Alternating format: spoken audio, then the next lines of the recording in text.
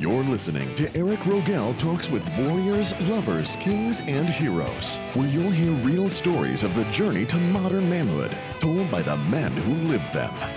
Raw, real, and 100% unapologetic. And now, here is your host, Eric Rogel. Hey, this is Eric Rogel, and thanks for joining us on Warriors, Lovers, Kings, and Heroes. This is where each week you'll hear real stories of the journey to modern manhood told by the men who live them. And today, I'm excited for you to hear my guest story because it's one that's incredibly inspiring. It's one that has truly inspired me. It's one that has shown me what the true meaning of being a warrior is.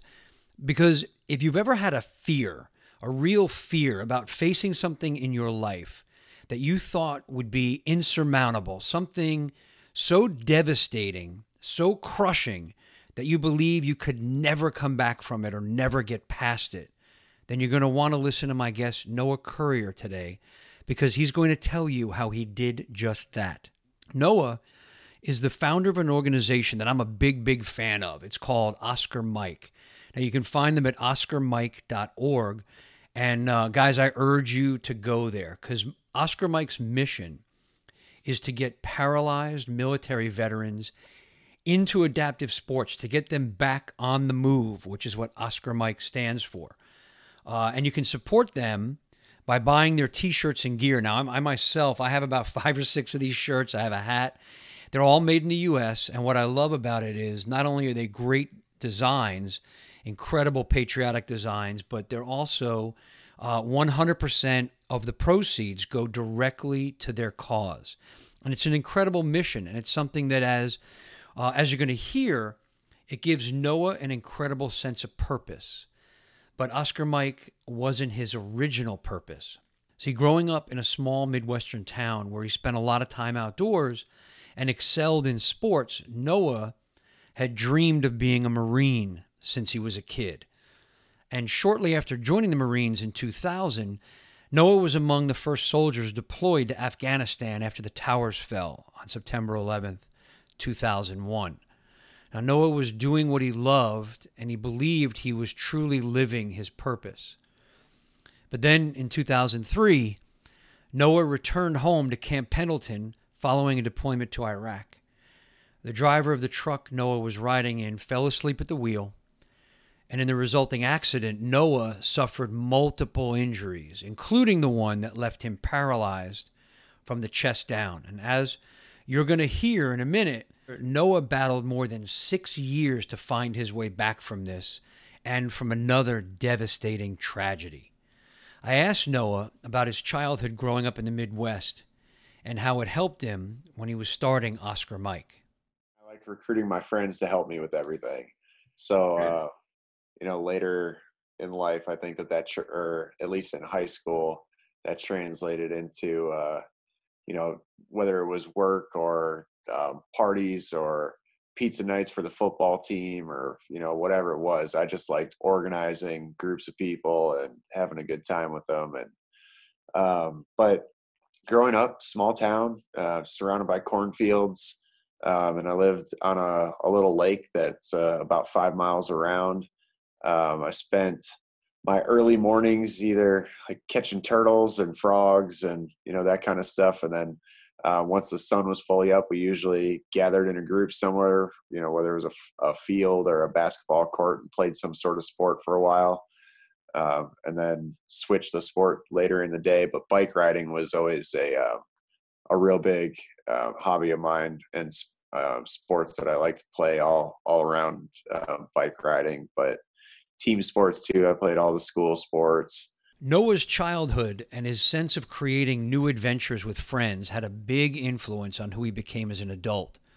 So I asked him if there was a male influence in his life, a mentor who had helped guide him. Well, definitely my dad. He's also a Marine Corps veteran. And I always wanted to be like him. He adopted me when I was about 5 years old. And just a great mentor in the sense that, I could just sit back and watch how hard he worked all the time. And he also takes the most direct route to solve problems. If there is a bee that lands on the table at the picnic, he will just smash it immediately with his hand, even though he's going to get stung, because he doesn't care. It's just the quickest solution to the problem, and always sacrificing himself or his body to make sure that the job gets done fast. And he taught me young. I had to cut wood and restack the wood pile a million times, and that was always my punishment for if I did something wrong. Oh, really? Oh, so you had to like cut it and restack over and over? All the time. I mean, that was the thing. But I also found out a little bit later in life that was always his punishment too. So, he was just recycling that one. Right. He was passing it on down. Yeah. He knew how effective it was because of what it did for him. So he passed. I just passed this beautifully stacked wood pile the other day on the way to the airport, and it was enormous. And I was just like, that kid has a rough life. Somebody screwed up somewhere. Yeah. Oh yeah. He got in a lot of trouble to make it look like that.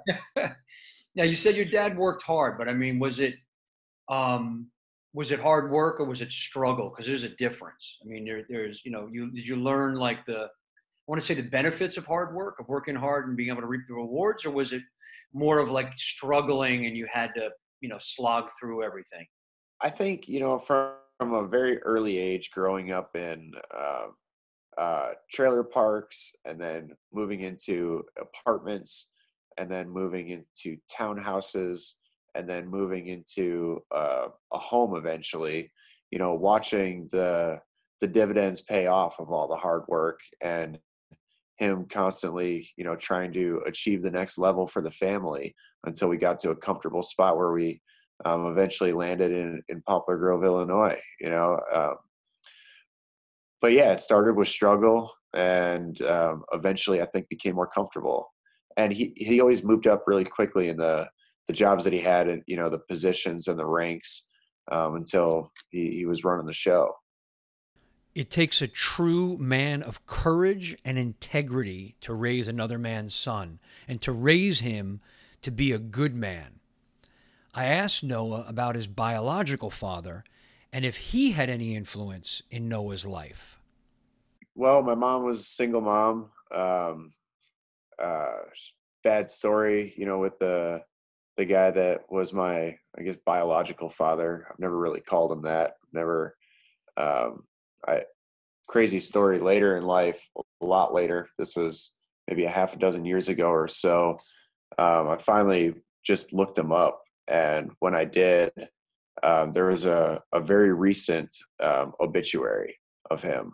So by the time I even looked up my biological father, he had already passed, and very recently. And then, the adoption story. My mom met my dad, and I think I got to go over to his apartment at some point, and he just like played with me. I was 5 years old, and I remember I got so excited about everything that I threw up, and it was the first guy, I guess, in my mom's life that I really, really liked, and he made me feel comfortable. I got to meet one of his nephews right away, and who's my cousin Eric, and he took us to a Cubs game, and I got real tight with my cousins real quick. And then when they got married, he immediately chose to adopt me instead of just playing that backseat role. He became the driver.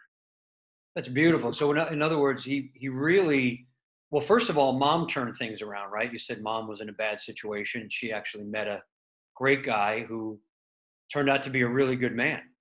Yeah. And then she was doing everything on her own before him. Yeah. And he comes in and right away he, becomes a mentor and a father figure and a role model to you. And listen, I've been in that situation. I had a stepdaughter who was 16 months old when her mother and I met. And this little girl stole my heart, man. It just was beautiful. And I was with her mom until she was 9 or so, 8 or 9. And I know that feeling. And so but I think it's amazing that he stepped in and did that, and that he chose to adopt you, make it, we could say official. I mean, it was official at that point anyway, but really wanted to do that and be your father. Yeah, throughout my entire life. I mean, the list of things that he never had to do but did them is extraordinarily long. Give me an example of a couple of more. Well, I mean, even today, I finally got to hire him here at Oscar Mike about, it's close to 2 years now that he's been working here. And, I basically snatched him immediately out of retirement. The second he thought he was going to retire, I pulled him over here. He's got a long history of being a CFO and COO at different companies. So I basically said, we got to make this happen. And then I think that there was nothing more that he wanted, but he shows up in the morning to my place and helps me get ready. Not because he has to, I could do it on my own, but he speeds up the process for me a little bit every day. And then we come into work together and work all day. And then he usually goes home and does what I do and continues working. But that's just one example of, he doesn't have to be doing this and he chooses to, and he's been by my side since I was 5 years old. It sounds like he's coming from the heart. Everything he's doing for you is like directly right from here, right from his heart. Yeah. The love we have for each other is extremely deep and strong. So is he the reason you decided to become a Marine? Yeah, I think so. I mean, he never really talked about the Marine Corps. But I got real into the movie Full Metal Jacket, and he told me that was a very accurate depiction, especially of boot camp. And then I think when I was like in junior high, I started in school projects. I started incorporating the Marine Corps, and then writing papers about it, and papers about the Vietnam War. And but from the Marine or the soldier's perspective, and those were the things that fascinated me. What about it fascinated you? Like, what about Full Metal Jacket really made it, your favorite movie? What about the military, the Marines specifically, was so fascinating to you? What drew you to it? I think if you think of the four branches of the service and you think about which one is going to give you the biggest struggle, the Marine Corps is probably it. And, I wanted to be able to pass that test. And then, every war movie that depicts Marines, the brotherhood, the surviving the suck together, crawling through the mud and digging holes in trenches, I wanted to experience that. I wanted to see if I could pass the ultimate test, and then my dad said something to me when I told him I was joining the delayed entry program, basically a year prior to leaving. And I said, "Hey, Dad, I'm joining the Marine Corps." And I said, "But since I'm only 17, I need you guys to sign for me." And he said, "Don't join the Marine Corps." He said, "Oh, really?" Yeah. He said, if you have to join the military, pick the Air Force or the Navy or the Coast Guard or something. And what was his reasoning?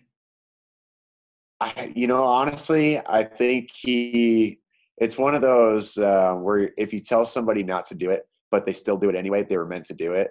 So it was just that final test, hearing your dad say, "Don't do it, join one of these other ones, it'll be easier to get a job when you get out. It won't be as hard on you," these kind of things. And then, so he was testing you more than anything. He was wanting to see if you were really committed to being a Marine. I think so. And I didn't realize that at the time. I think that's something I thought about later on. But, he was so proud that I joined the Marine Corps. And sure I think he won all along. Yeah, beautiful, beautiful. Tell me about your experience in the Marine once you're there. Now, I mean, you've been dreaming about this since you're a kid, right? This is your ultimate. It's what you wanted to do. Your dad is Marine. Your movies are about Marines. You're looking at it in school, and now you're finally there. So tell me about that. Yeah, I did a lot of prep work leading up to joining, and I joined in the year 2000, or that's when I left for boot camp. But before that, I'd gotten to the point where I could take apart an M16 blindfolded and putting it back together. I was extremely physically fit. I played every sport our school offered, and could, in my opinion at least, outdo anybody in any sort of physical competition.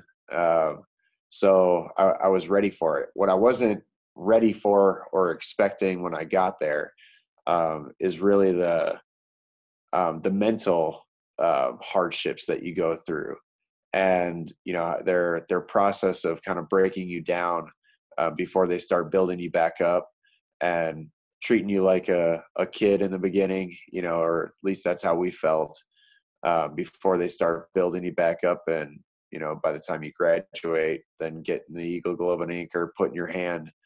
But I think a lot of it I could expect, a lot of it I had already learned. The things that I didn't expect and that you couldn't learn going in were still a huge challenge to me. And I fell in love with it. I think I considered myself, and other people might have considered me too, a better field Marine than a garrison Marine. I didn't particularly enjoy having the most polished boots and the best creases in my camis, but I love being in the field, and I love the hard work, and I love the suck. Yeah, it sounds like challenge has been a big kind of theme for you, right? Going into this. Yeah. The challenge of getting there, enjoying getting prepared. I'm going to back up. What I'm feeling is, you getting prepared to go into the Marines physically, but then experiencing the mental challenges that they put you through, which is what you didn't expect. And rather than be like, shit, this really sucks, I did not know this was coming, what you're saying is that presented a new challenge, and you really wanted to step up and rise to that one. Yeah, I would be lying if I said I enjoyed all that, though, in the beginning. Well, okay, yeah. Fair enough. Boot camp. I mean, I think every Marine that's ever been through it says the same thing. Yeah, true. So now, so you make it through boot camp, obviously, and you were over in Afghanistan, correct? Right after the towers fell. We didn't do anything in Afghanistan. We were on a deployment right after September 11th, but we called it Operation Enduring Boredom because we really just sat on a ship for 7.5 months. We offloaded some equipment into Pakistan, and did real small things, gearing up, I think, for the war. But my unit never got to take part in any of the initial combat in Afghanistan. So I feel like a lot of us felt like we got cheated there because we were ready, and September 11th was so fresh in our minds, in our hearts, and we wanted to be a part of. I guess we just wanted to experience doing something or feeling a little bit more meaningful, and exacting some of that revenge that everybody wanted so badly at the time. Yeah, a deep sense of duty is what I'm feeling around that. Yeah, and then I get guys all the time because of my combat experience in Iraq and being a part of the invasion after that first deployment. I hear people say all the time, like, yeah, I was a Marine or I was in the Army, but I never got to go to combat. And the way that they say it is the way I felt, after that first deployment, not getting to experience it. But now that I have, I always say, something along the lines of, don't worry, getting shot at's overrated, or something like that, because service is service. And the only reason that I was positioned where I was, was basically how the cards, laid out. But I could have easily been in a unit that didn't go to the invasion, or maybe wasn't there until the third or fourth round. It was the luck of the draw, basically. So tell me about Iraq. This was what, a second deployment? Yeah, Iraq was my second deployment. Um, I think we got to Kuwait by boat. Another long deployment on a Navy ship. I think we got there in something like January maybe of 2003. And then the war started March 19th, 2003. We got the big speech from General Mattis. We got the movement order, how everything was going to play out, and that's when we found out First LAR was going to be, what we're called the tip of the spear for the invasion of Iraq, which was a little bit backwards because typically First Recon would go first, and then we'd probably be behind them. But I think because of our how fast the vehicles were, and from the distance that they could engage targets at on the move.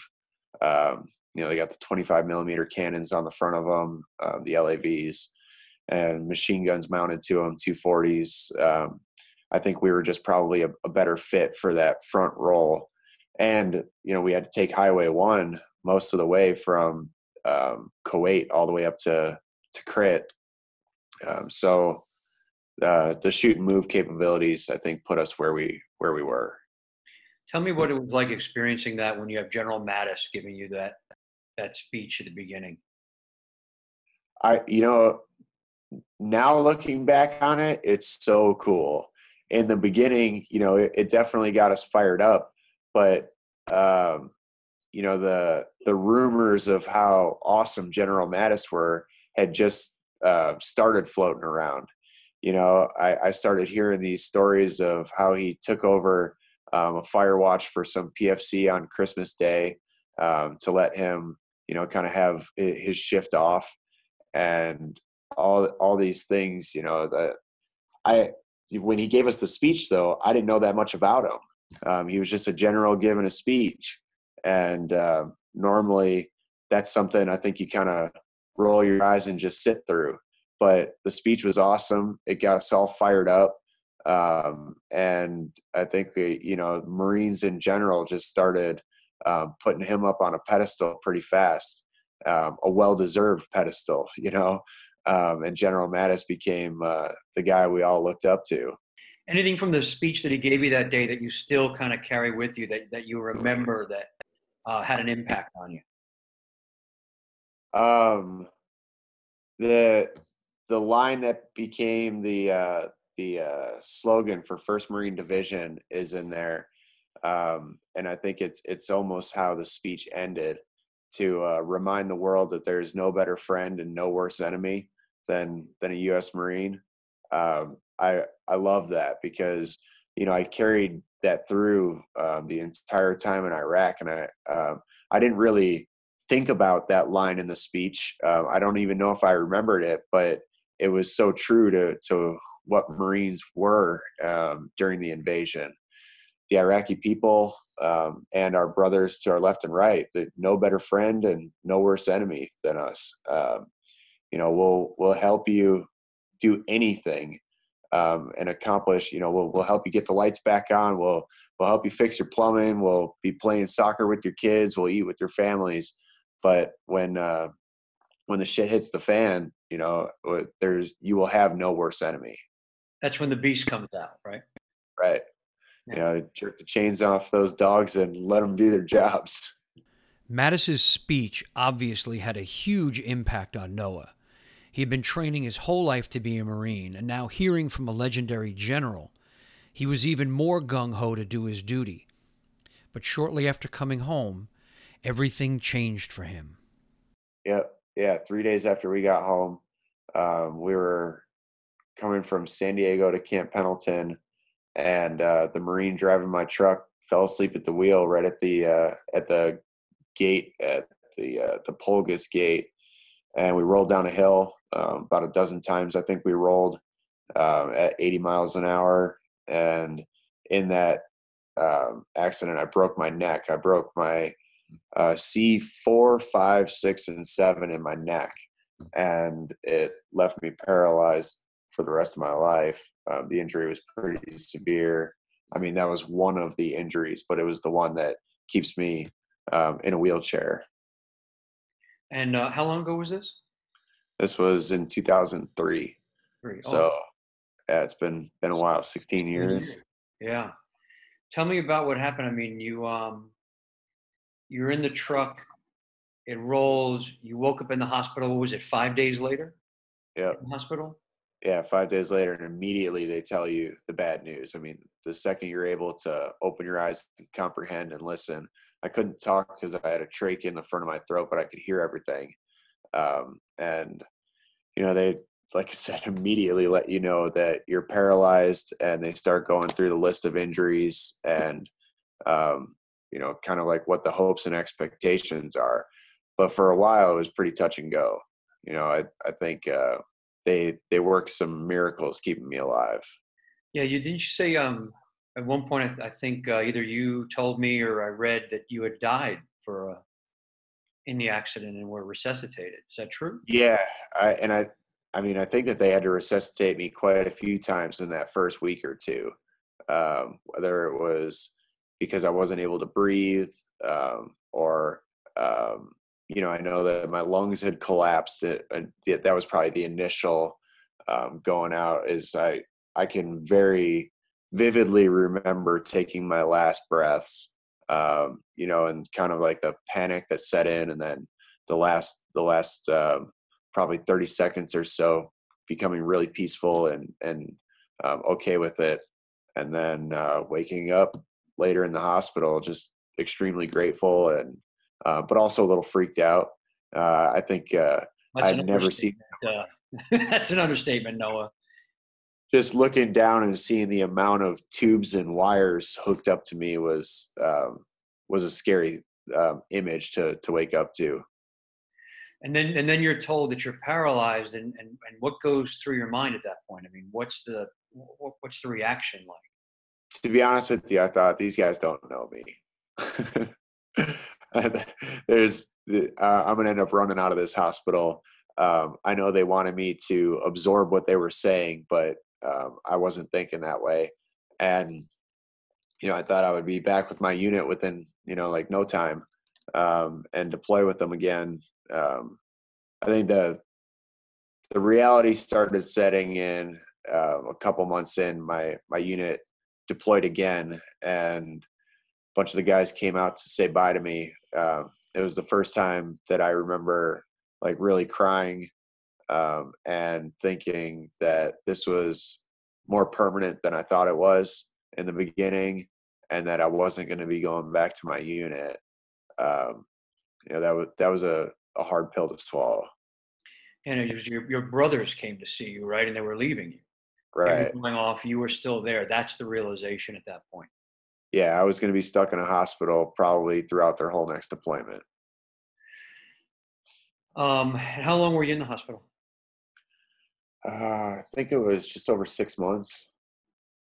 That's a bit of a time. And then after you're released, tell me what happens after you go home. I'm assuming, right? Yep, Or I where went. where where do you end up?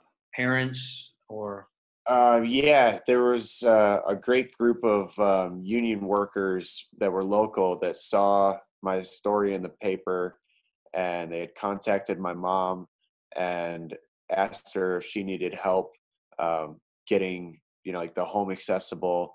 And she was kind of panicked because she didn't know, it was a 2-story house, and the downstairs was really just the kitchen and dining room area, and then the bedrooms were above it. So she didn't know, are we going to have to move the dining room, put Noah in there, or what are we going to do? And they helped build an addition onto the house wow. and made it all handicap accessible. They turned the garage into basically a little apartment, and an accessible one, and built a spot for me to come home to. And I had been with the girl that I was dating at the time for about 7.5 years. And, she had sent me ring sizers when I was in Iraq, and told me that she was taking charge because I was taking too long. And we were going to get married when I got home. And then obviously the accident and rehab postponed everything. And then she slowly started moving some things into my house. And there was really no rush for us to to, like make that a permanent home or anything for the two of us. It was just, everything was new. We were going to figure it out as we went. And, shortly after that, she'd been working at this little restaurant down the road, down the road about 15 minutes, and called me up and said, like, "Hey babe, I got to work late tonight. They need me to work an extra 2 hours." And I said, "No, that's fine. I'm already hopping into bed right now. I'll just see you when you get home." And we said, "I love you," and hung up. And I woke up in the morning and she wasn't next to me. And my initial thought was, where the hell did she spend the night? And then the phone started ringing. And all of a sudden my heart sank into my stomach because it was the house phone instead of my cell phone. And I couldn't reach over and answer it. I just heard it ringing and ringing and ringing. And then I heard my mom's footsteps walk down the stairs and answer the phone in the kitchen. Heard silence for, I don't know, a few seconds. And then I heard the phone fall and hit the floor. And I heard my mom drop to her knees and start crying. And so I transferred out of my bed and I rolled out into the hallway and I looked up at her and I just kept like almost yelling, what's wrong or what happened? And it took her 10 minutes before she could get the words out that Maureen had passed away. And she fell asleep on her way home to my house after work and died in the accident. Now, tell me what happened to you after hearing this news. And this is how long after you've been home from the hospital? It was weeks. Weeks. In a matter of just a few weeks, Noah had his purpose taken from him. The only thing he ever wanted to do was be a Marine, and now that was gone. And now the love of his life is taken in a tragic accident. I asked Noah what was going through his mind at that moment. My world was gone. Felt like, the series of events of losing all my brothers and not being able to deploy with them, not being able to look out for them or have their backs or them have mine. Combat, losing my ability to move anything, basically, from the chest down, and my physical being that I had worked so hard for, and then losing the love of my life. I just felt like I had no more fight left in me or a desire to keep going. It took away all of the parts that were the most meaningful to me, and that was it. Losing her, I couldn't even, if somebody asked me how I was doing for the first 2 years after she passed, I couldn't even get my vocal cords to work. I couldn't even, just mutter the two letters, okay. It was extremely hard for me. And the depression set in real hard. The drinking, the drugs, the suicidal thoughts, that was the constant from that point on. So for those 2 years, from when you heard the news to then, it was a downward spiral.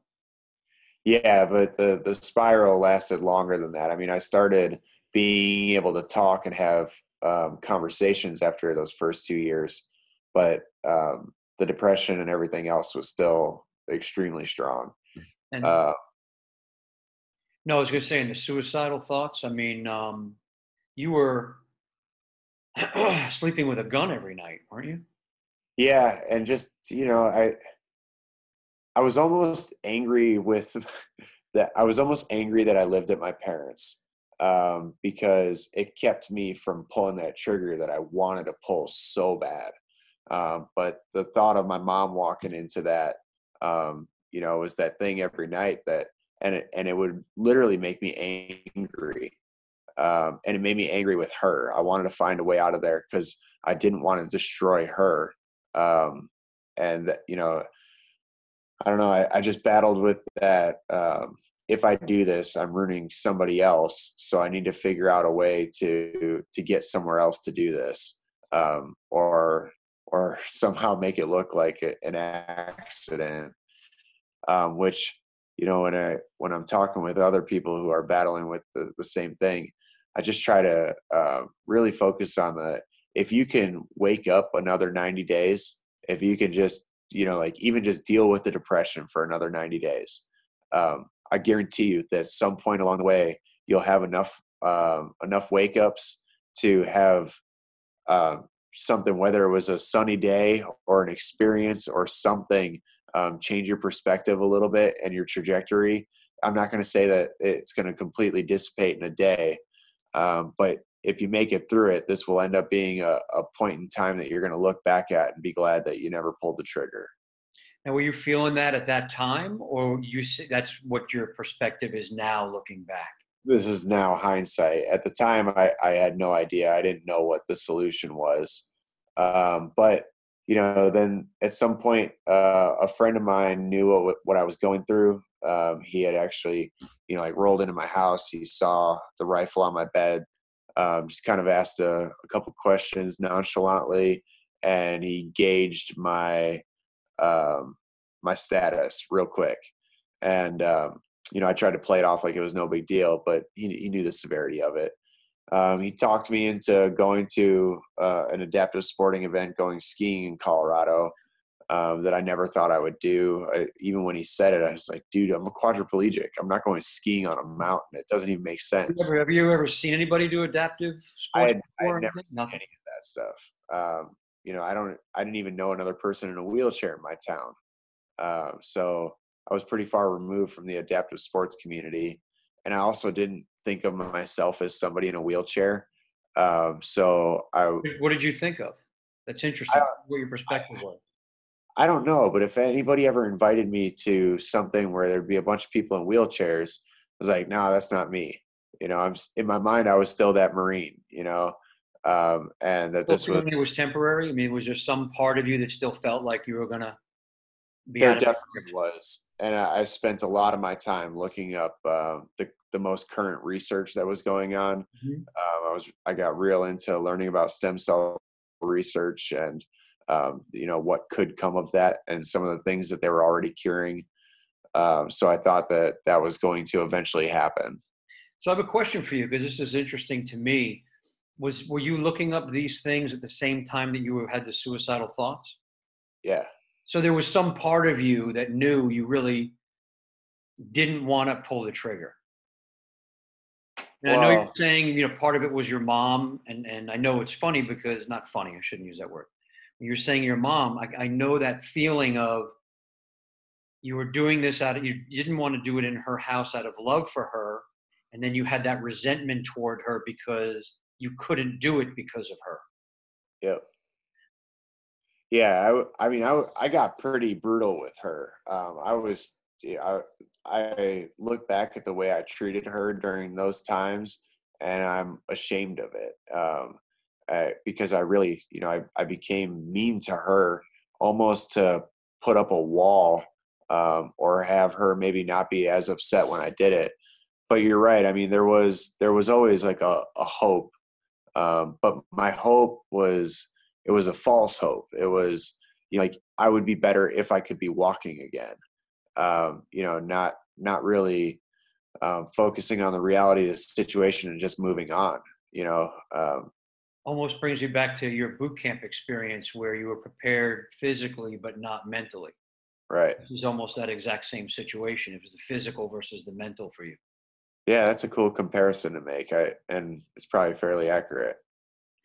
Now, one thing that Maria brought up, she was watching your videos and said when you were suicidal, you were describing the taste of the barrel of the gun. So you actually had the gun in your mouth at some point. Oh yeah. And, Marines always make jokes about CLP, the lubricant that you clean your rifles with, because you at some point, you're cleaning your weapon, you're eating your MRE, you've tasted it a million times. But, there were so many nights that I was crying when I was doing it. that I made a comment about the barrel tasting salty, basically from tears, and CLP. And yeah, it's it's almost unbelievable to think with the state that I'm in now and how my life has turned around and how excited, the zest I have for life now compared to the way I felt in those moments. I even look at combat and just think like that was me. It's hard for me to even imagine that was such a big piece of my life for so long. So yeah, I mean it's amazing too that many people that I know that have had suicidal thoughts look back on that one snapshot in time, and they look at where they are now, and just it's unimaginable to see yourself as the same person you were when you had those thoughts. Yeah, and I find myself being so grateful for so many things now, even the smallest things. It like literally just looking out and seeing a sunny day, that's it. That's what it's all about. It's going to be a good day. The fact that I get to drink coffee in the morning, and get ready to go to a job that I absolutely love.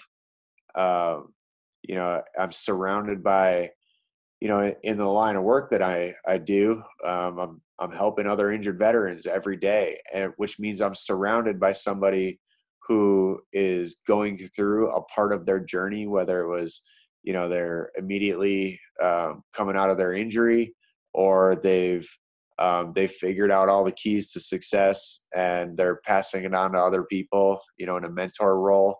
I'm surrounded by awesome people going through a transition that is so empowering to watch.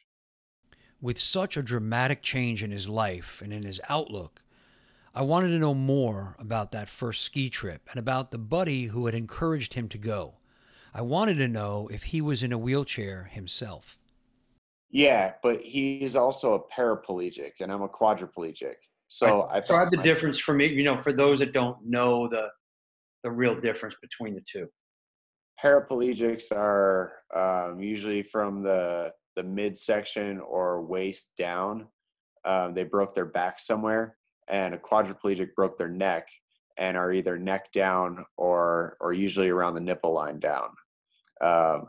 For instance, I can't use my hands and have zero hand function, where the guy that is telling me to do this has full hand function.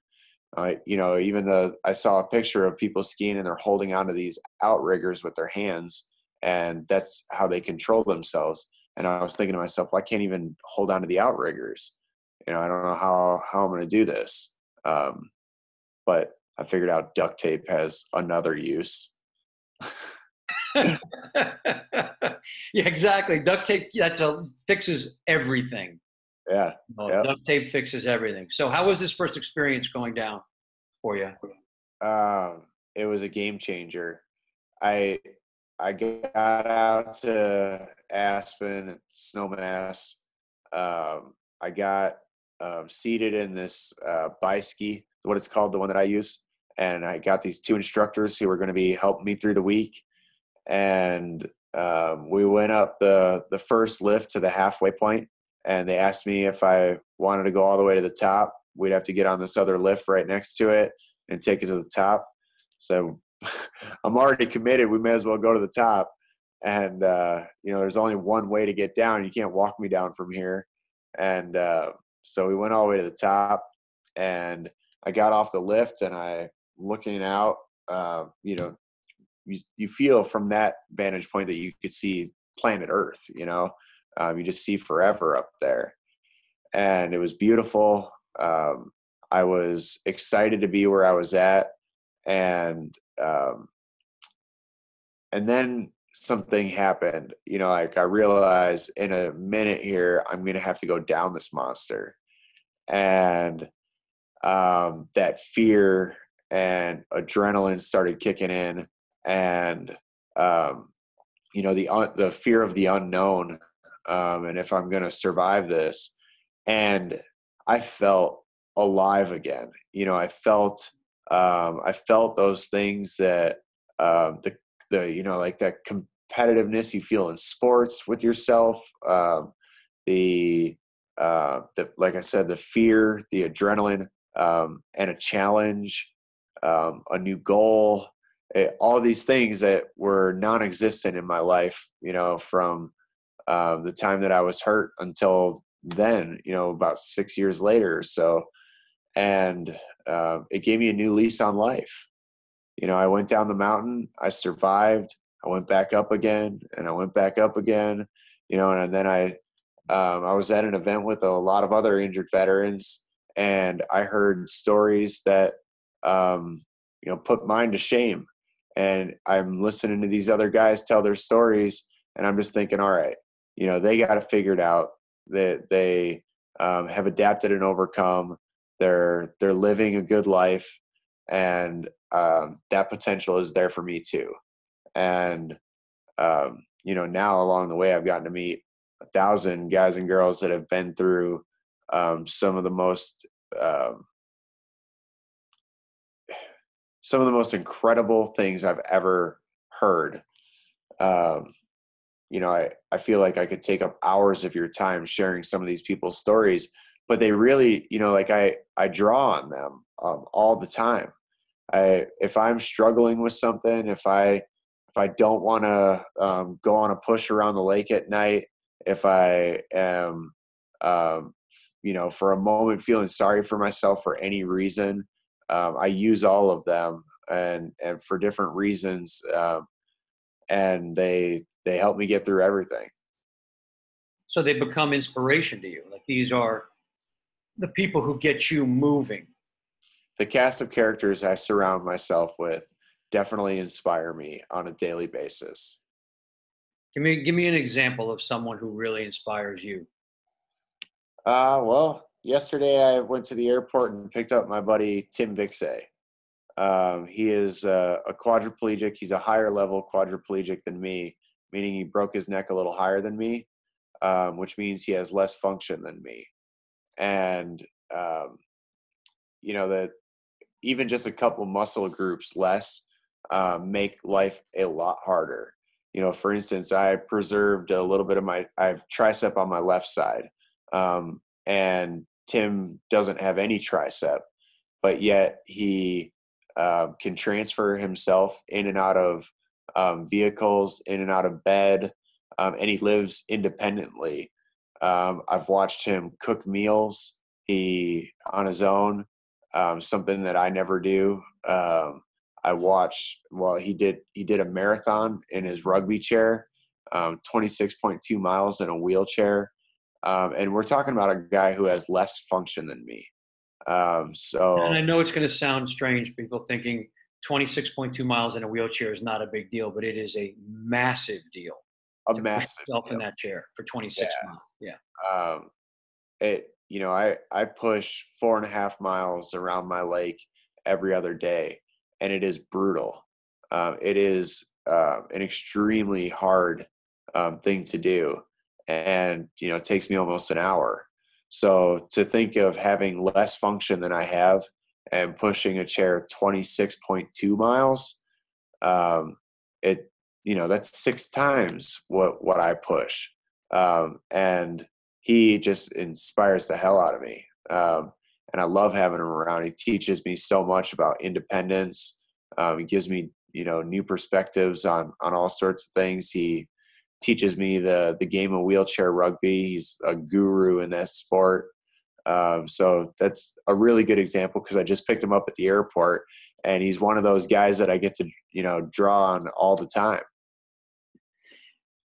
And, it's just such an amazing story, and it is inspirational. I mean, there's really no other word for it. What I'm feeling now is, for you personally, you come through, the tragedies, you come through your injuries, you come through the mental break and, the suicidal thoughts to the top of a mountain, like literally to the top of a mountain. Yeah. And can see more clearly. I mean, I'm just getting the visual of that And then it becomes a life purpose for you, right? I mean, this then becomes your purpose, getting other injured veterans into adaptive sports. So tell me how Oscar Mike got started. Well, I started hearing all these guys' stories. I started asking a lot of questions. Um, and one of the first things, because I was so excited, I went immediately after that event. I signed up for the National Veteran Wheelchair Games, which is a large competition that's held annually, and over 600 veterans in wheelchairs all compete against each other in a bunch of different sports. And so between that event and then the wheelchair games, and then right after that, I went skydiving, and then I enrolled in college again. And, this is all packed into 3 months, and so you could Oh, just, no the kidding. transition was Like so you just went fast. like that, right? You just went, I'm doing this. It was And everybody said the same thing when they got involved or went to an adaptive sport, that their life had changed. And so I was just like, all right, well, am I going to see you at this? Am I going to see you at this? I was hooked. And then you start hearing everybody say, well, like, I would love to, but I can't afford to do that. I can't afford to get to this. And I realized, pretty quickly that money is a barrier of entry to life-changing opportunities. And I just, because I wanted to do that same thing I did as a kid and in high school, build this group of friends around me that are going through the same thing that I'm going through, and that unit family vibe that I crave all the time. I thought we'll just marry the two together. We're going to remove those barriers, hopefully shorten the time from injury to getting involved in adaptive sports, and remove the barrier of entry, and then provide you with a group of not only friends and what I'll call a family, but also the knowledge that comes along with how these people have adapted and overcome so many different things. And it's interesting because you talk about the barrier to entry on it, and I think what I didn't realize, and what I'm looking at more and more of, it's not just entry fees, but it's getting there, it's travel. Typically, I would think a lot of these adaptive athletes have, at least one other person who comes with them to Right. help facilitate and all those other things. So it becomes expensive quickly. Oh yeah. I mean, just going to one event could end up costing thousands of dollars, especially if you have to bring with somebody to give you a hand with some things, or the traveling part of it, or to get ready, in the mornings, whatever it is, the equipment that's involved. Yeah, that's two people leaving for an event that aren't working. If the event is a week long, that's you're talking about loss of income too on top of it. So there's a lot that goes into it that people probably don't see on the outside. Yeah, and so you saw this, and obviously you saw the benefit to you instantly when you got involved in it. And so, how did Oscar Mike start? What was step one? I mean, because it's grown to an impressive organization, but there was that first step going in. How did that kind of get going? Well, when we were talking in the lobby of a hotel at the National Veteran Wheelchair Games, and I was just, trying to extract as much information as I could from the people while I had them there, these guys that would become my brothers. I wanted to know what events I would see them at next, when we could link up next.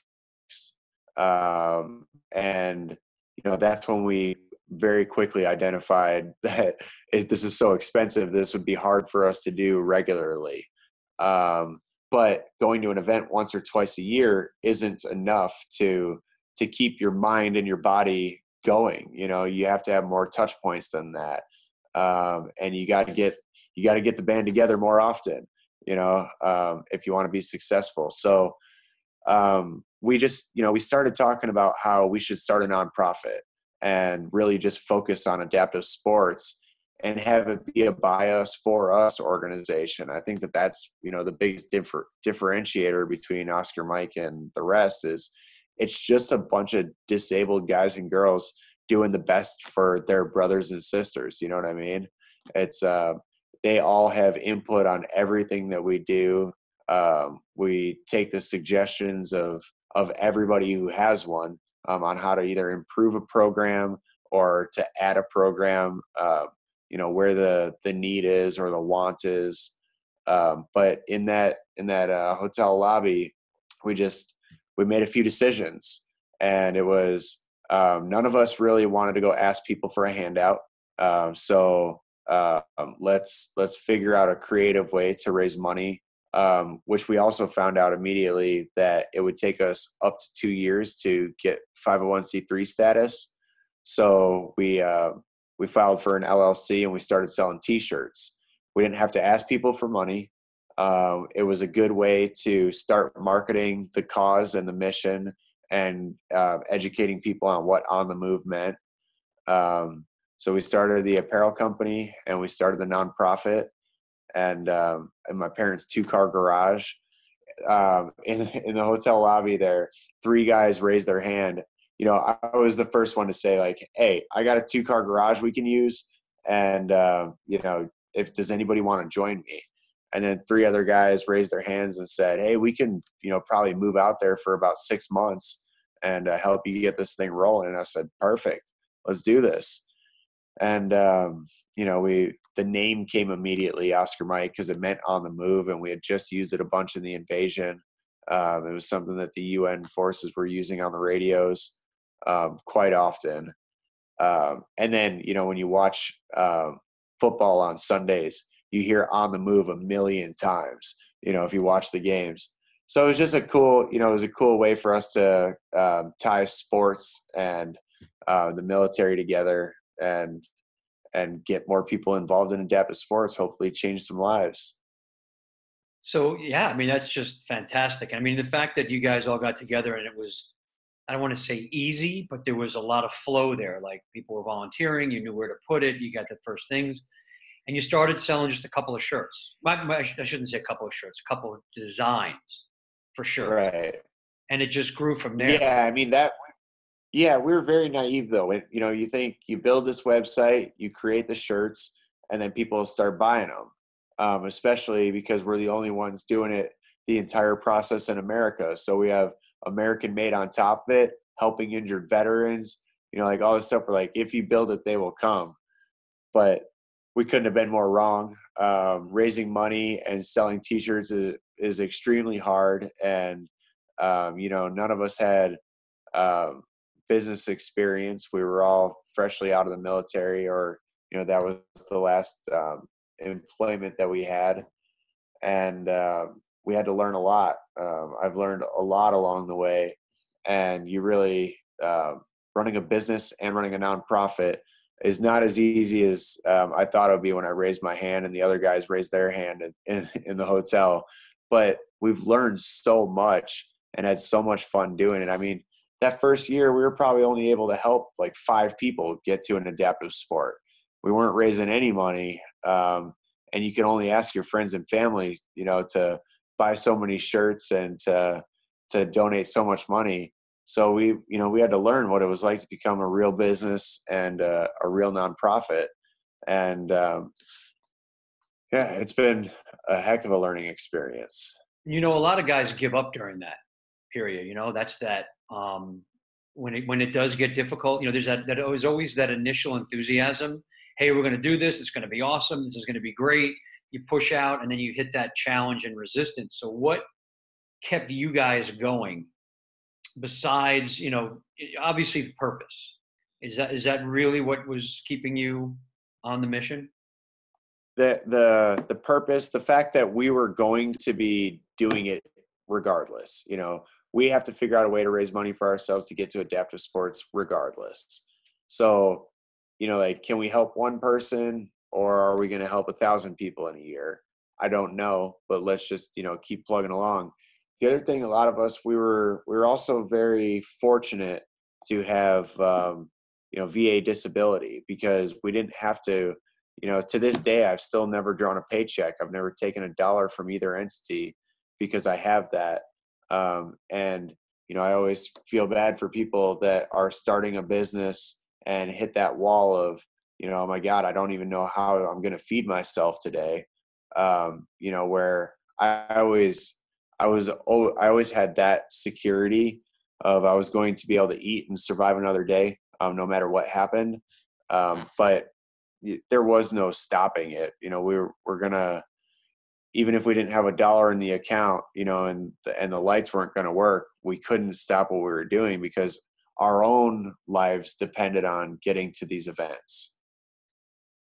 Sure. And it was important for you to get your brothers and sisters to those events too. You said you did 5 people the first year? You were able to? It was an embarrassingly low number. Yeah. And that's not embarrassing low in any way. That's 5 more than would have gone before. True. And then, and that's always the way I had to look at it in the beginning is, I wanted to be helping a million people. And so 5 million or 5 people, it's like, man, we got to do more. We got to do more. We got to do more. And I don't know if I'll ever be content with the numbers that we're hitting because there are always more people that need it and could use it. But we, I think, have doubled the amount every year of people we were able to help. And, I hope to just continue that trend because, even if we could help 1,000 in a year this year, or offer that many sporting opportunities in a year, that's probably a drop in the bucket compared to the full number. I was looking at the VA stats, and there are over 900,000 people that have over a 70% disability rating. That's incredible. These are veterans. Yeah. That have been injured, in service. Yep. 900,000. Yep. It's over that. It's just about 1 million. Wow. Well, you'll get there. I know you'll get there, man. I mean, what does it cost you? Let's do the math quick. What is the average cost to get somebody to an adaptive sporting event? Right now, if you, at the level that we're at with the amount of employees that we have, because we only have 2 paid employees working for the foundation, it's costing us with overhead and everything involved about $2,500 a person. I think over time or with scale, that becomes a lot less. But right now with the scale that we're at, it's about $2,500 a person. Yeah. So we're talking, $2.5 billion a year you would need to raise to get all 900,000 of them, or all 1 million of them, to an event. Right. Good goal. I'm setting that goal right now. No, I'm going to help. I'm going to buy 2 more shirts when we get off. Awesome. And I'm going to help you move forward. What is, we talk about, well, let me get to this because I think this is important. How you felt before you got involved in adaptive sports. And, you mentioned the first year it was like 5 people and you thought that was an embarrassingly low number. But the fact that getting involved in these sports basically saved your life, right? Saved you from actually pulling that trigger. Think about the lives that have been saved just by doing what you're doing. Yeah, when we do our weekly clinics and we fill the Oscar Mike compound up with people that might be experiencing adaptive sports for the first time or being around other people that are going through the same kind of thing that they're going through. And at the end of it all, when we do our big family dinner each week, to hear like the tone in their voice change, to see the tears of joy and pride and everything that they just experienced. I know that people are having that same breakthrough that I had, and it's incredible. There's no way that I could articulate what that feels like to see that happen. Powerful what can be accomplished by a man on purpose. by a man living his purpose, and even more powerful when others feel the pull to get involved.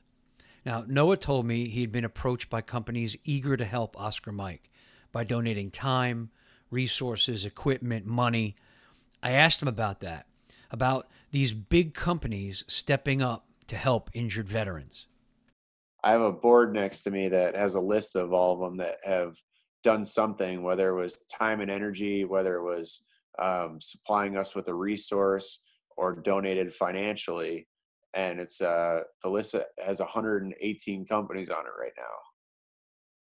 You're kidding me. 118. That is incredibly impressive. What categories are they in? I mean, they're not all sports related, I would assume. Oh, no, not at all. As I look over, Spartan Race is a big one of ours, an obstacle course race series.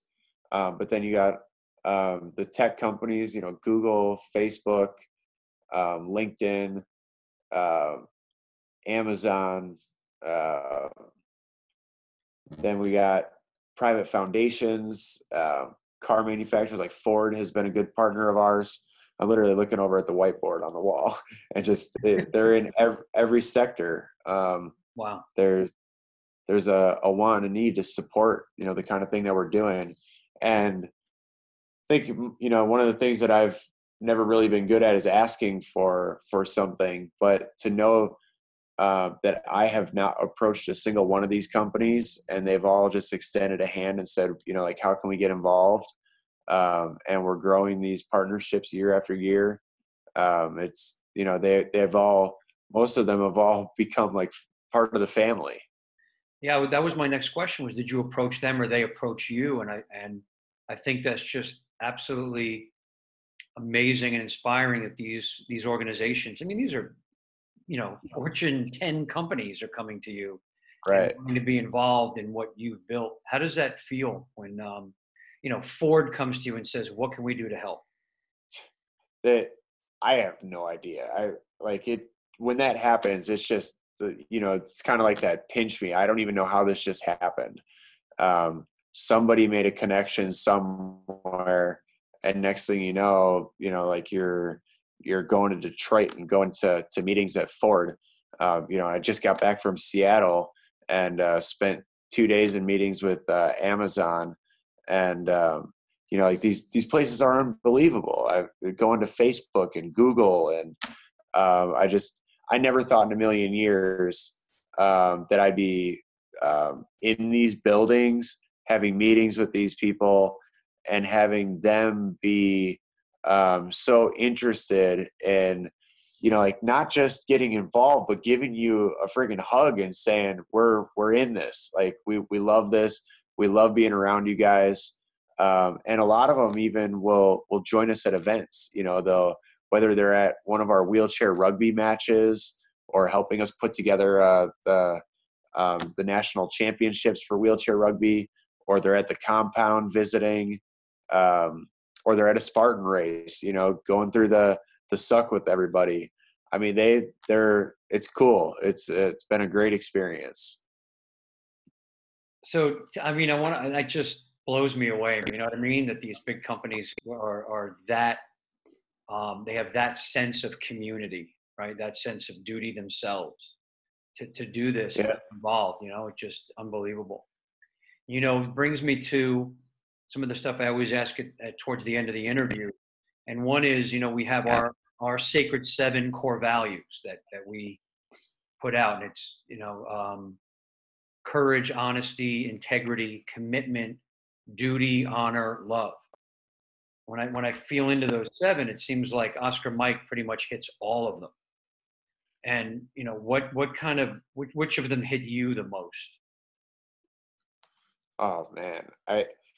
Every one of those core values are so important to what we do. You could dissect each one of them and say why that one is the most important, I feel like. But at the end of the day, love is it. It really is every single time. And the love I have for the people that I'm surrounded by, the love I have for watching them overcome the things that they have to overcome, their families. You know, I just traveled to a wheelchair rugby event with my buddy Caleb, who's on the team, and his wife Brittany, and their two little girls. You know, in an airport with four rugby chairs, the child seats, the luggage, and I mean the struggle that they go through, and the love that I have for them, and seeing their family, and that their family gets to be a part of these events. You know, that's got to be it. I mean, I absolutely love being around all these people. Yeah, I can feel that too, because, you know, when we came up with the seven, or put the seven together, love was at the end because it was the ultimate, right? And you couldn't have that without any of the other stuff. And, you know, the courage that you've shown, honesty and integrity to want to do what you're doing, and give back. The commitment, obviously, we talked about that before. You know, pushing through, not knowing how to run a foundation or a business, and still pushing through. The duty, obviously, and honor, and all the way to love. I mean, it's just, you can feel it. And I think that's why the organization has been as successful as it is you really encompass all of those in what you do. Yeah, and I'm lucky to be able to feel the love that I get to feel with this. And then when you were a Marine and going through some of this, you know, boot camp and the training, and then into combat, did you feel like love would be the ultimate answer? It was. I mean, how do you get through any of that? You know, it's the guys to your left and right. Yeah. It's the love that you have for them. It's the, you know, wanting to make sure that they make it home to their families and their girlfriends. And, you know, it's that's what gets you through everything. I'm going to wrap up with this. And I mean, look, I mean, it's almost obvious, but I want to hear it from you, in that, what is your biggest life lesson for those listening? The biggest lesson you've taken away through your life? That no matter where you're at in life, no matter how bad something can be, you can get through it, and anything is possible. I mean, literally anything. You can't present something that I could say, no, that's not possible. You can't do that. You could. You just have to make it a priority.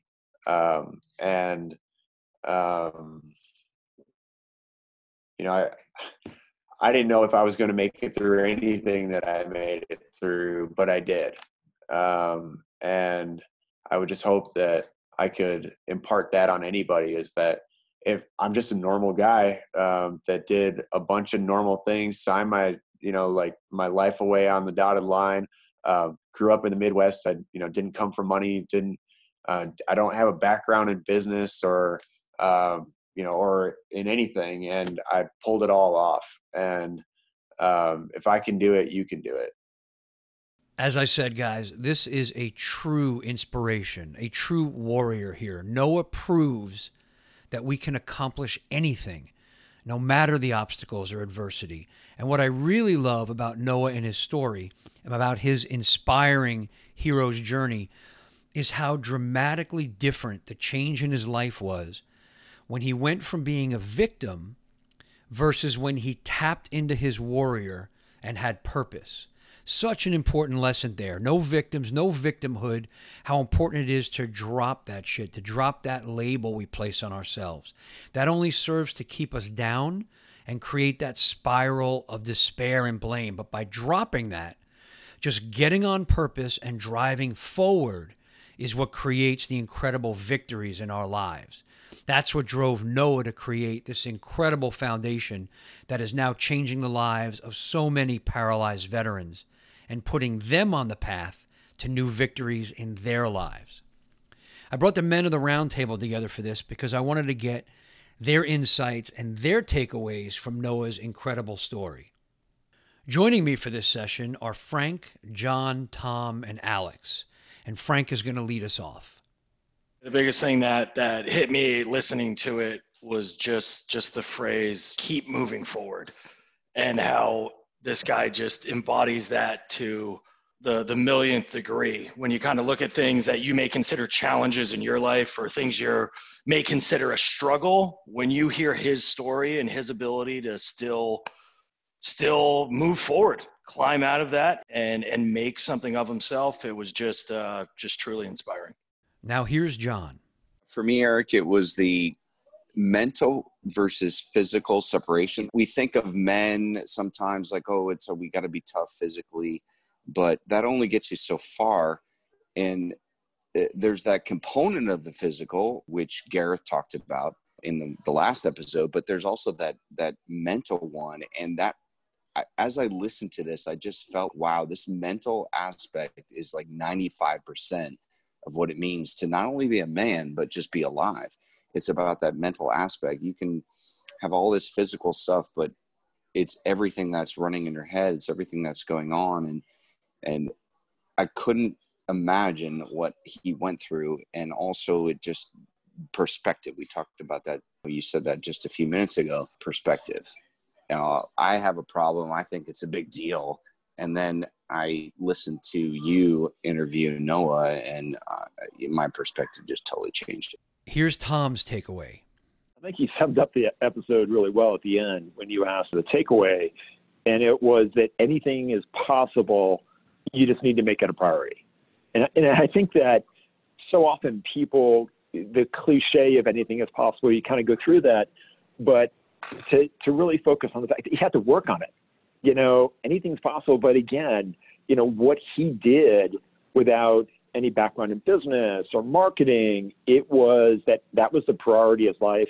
He found what his mission and purpose was, and then he went all in to achieve it. And Alex wraps it up. It's such a separation, you know what I mean, of who you were and then who you are. Everything he was speaking was similar what General Mattis has been really pushing here recently. Process it, find a purpose, get on with things. You know what I mean? You got life to continue, and you've got this gift of life to continue and live it every day, whatever the details look like. I want to thank the men of the round table for their insights and their input and their takeaways. And I think it really shows how focusing on the wins rather than on the losses can truly save your life and the lives of others. And again, what Noah demonstrates is how we can truly overcome any obstacles, anything in our way. And when we drop the victim label, we can actually get on purpose and get to creating incredible victories for ourselves and for others. So now I want to know what you got out of Noah's story. Are you now more comfortable facing a truly incredible obstacle, something you thought you could never get past? Are you looking to take those on now, to conquer those and get more? I want you to let me know. You can find me on Facebook. Just ask to join the private Warriors, Lovers, Kings, and Heroes Facebook group that we have there, or head over to the website, WLKHpodcast.com. Click there, leave a comment. I want to know if you're getting inspiration from this, if you're looking to grow more as a person, as a man, and do more, create more, overcome more in your own life. So remember, as you do this, rate us, leave a review and comment on this episode. But most importantly, make sure to share this show with men you know will get value from it. I'm sure there's at least 2 or 3 men you can think of right now whose lives would be changed for the better just by hearing this episode. So please pass it on. And I want to thank Noah Currier for joining me today, for being real and honest and telling us the story of his journey to modern manhood.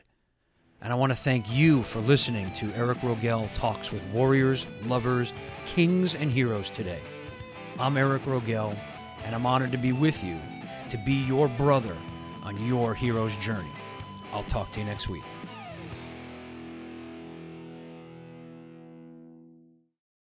Bonjour, this is Fabulously Delicious, the French food podcast. I'm Andrew Pryor, and every week I bring you the wonderful and fabulous people involved in French food, whether they're here in France like me or from around the world. Each week, we dive into a specific topic, be it a French dish, an ingredient, or a French cuisine cooking technique. My guests are all about French food, so come join me on Fabulously Delicious, the French Food Podcast. Bon app!